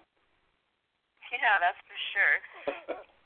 So what was it like? I mean, I can remember the first time we did an event, and it was kind of exciting to be part of something that's that much bigger than yourself, and to be recognized as an organization is got it's very gratifying on one level, and it gives a true importance of what we're doing. Yeah, it sure does. It did feel good, and I know too, like just even watching Devin talk to different people, and Mike talk to different people with different questions that they had on themselves. You could tell that they were looking for someone to talk to, about their situation, like whatever situation they were in. So Mike, with his experience and his the wide range of knowledge that he has, he was able to have some great conversations with different individuals. And I don't know, it was really good. So it was, there's always going to be people going to jail, and even after the announcement yesterday with our legalization framework, I guess cannabis is going to be sold in retail stores, and they're going to have to be purchased from the Manitoba Liquor and Lotteries, which will source products from federally licensed producers, and safe storage and shipment of products will be managed through the Manitoba Liquor and Lotteries, owned and operated facilities, and are contracted by third parties licensed through our Liquor and Gaming Authority. So even after all this, after cannabis legalization 2018, there's still going to be good people risking jail time for growing up plants. And there will still be a thriving black market, I can assure you. And until we that's for sure. end this, it's not going to end. People are not going to be able to participate. It's more for big business and people that have money and people who have their business knowledge and backgrounds, and that can rise above all of the smaller people that wanted to participate. Well, I think that one of the most valuable things that comes from an event like this is you get an opportunity to speak to more people, and you refine your message and your speaking abilities. And just the fact that you're here on this show right now is exciting, because you have come out so far from just being so shy and hardly able to get you out here. Even when I drug you in, you did this one on your own, and I'm real appreciative. Oh, thanks. Yeah, I still don't like it that much, but I know it's important to do, and I do like talking to you. So. Well, you're doing a great job. I'm so proud of you guys and the chapter out there, and we got big plans. We're growing a lot of plans. I didn't really spend a lot of time with you on this UCCA project, but we'll talk about it more. I knew you had this event going on, and I didn't want to get in the way of it. So but we'll talk more about this. I don't know if you got a chance to listen to Todd, but we'll be working more closely with him as well. Okay, that sounds good. Beautiful. All right, well, thank you so much for being here. Again, Janice Davis from the Friendly Manitoba chapter, and I look forward to talking to you soon. Okay, me too. Thank you so much for having me on the show. You betcha. All right, take care. Okay. All right, we've got just a couple of minutes left. I got enough time for Tom Corby, though. Tom always gets the floor, and he gets as much time as he needs because he is Tom Corby. Welcome to the show, Tom. Oh, thank you, Joe, Becca, always, Bobby Rodrigo, Coffee Party Radio Show for what is, for sure, a historical show. Nobody does it like Joe. Plenty of people, I can assure you. I always like to start. I think it's so important for defendants out there when you first come from. And one of our mottos is, and I'm going to read it again right here. Have you or someone you know been arrested for cannabis? If so, believe me, You're going to be scared, and like Joe said, you don't want to have to go through this. And not only that, you're going to be misled. You won't know where to turn. You're going to be lost, alone, and broke. They will break you also in spirit. Do you know your rights? Yes, you'll be afraid and unsure, and they're going to intimidate you and actually lie to you. Seems to be okay. Joe can tell you we've been through this, and we can help. HumanSolutionInternational.org. Come join us. Help be the solution to finding and prohibition. So in Northern California, I always report how we're setting huge precedents up here, and we still are. In the last 6 months, we've had a jury 12-12 acquittal with the grand. We've had Alex Lyon dismissal, Dan Levine another dismissal. We got James Ben and his boys up there in limbo.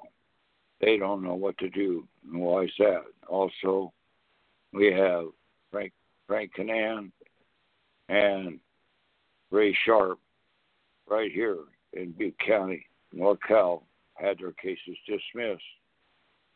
Now, what's that saying? And folks say, how are we doing this? Joe taught me early. The word avocation is so important. Comfort a defendant when they first get out of jail. We try to be there for them, and the first thing is try to calm them down. Like Don and I were when we first got out of jail 6 years ago. We didn't think we were going to make it. Advocacy is so important.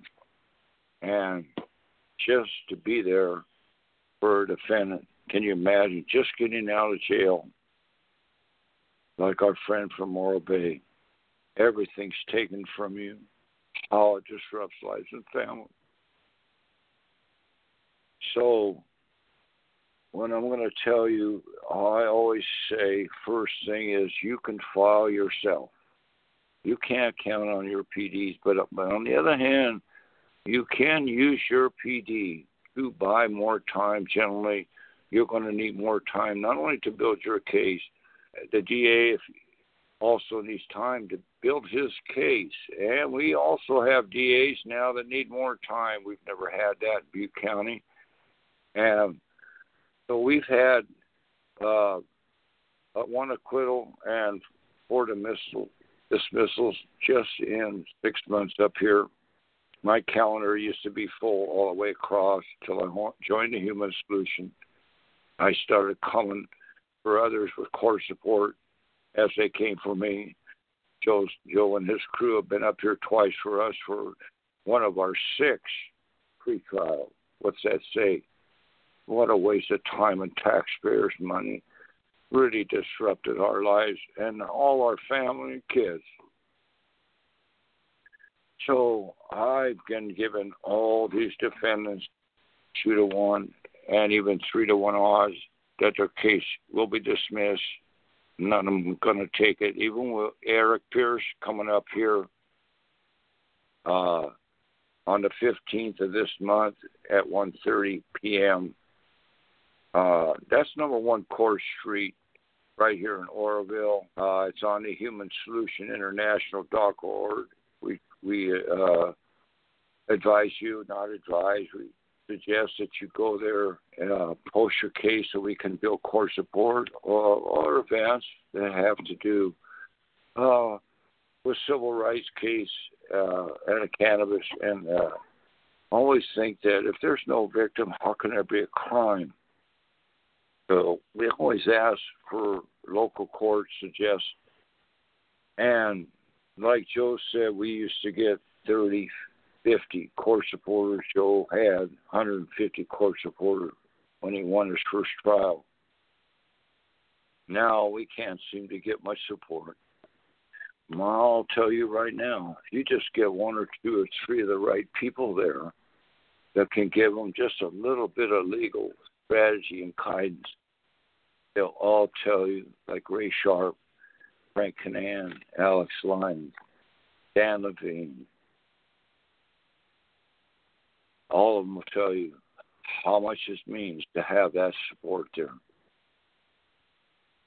I have a message from our friend and brother with the Human Solution International, John DeBlanc.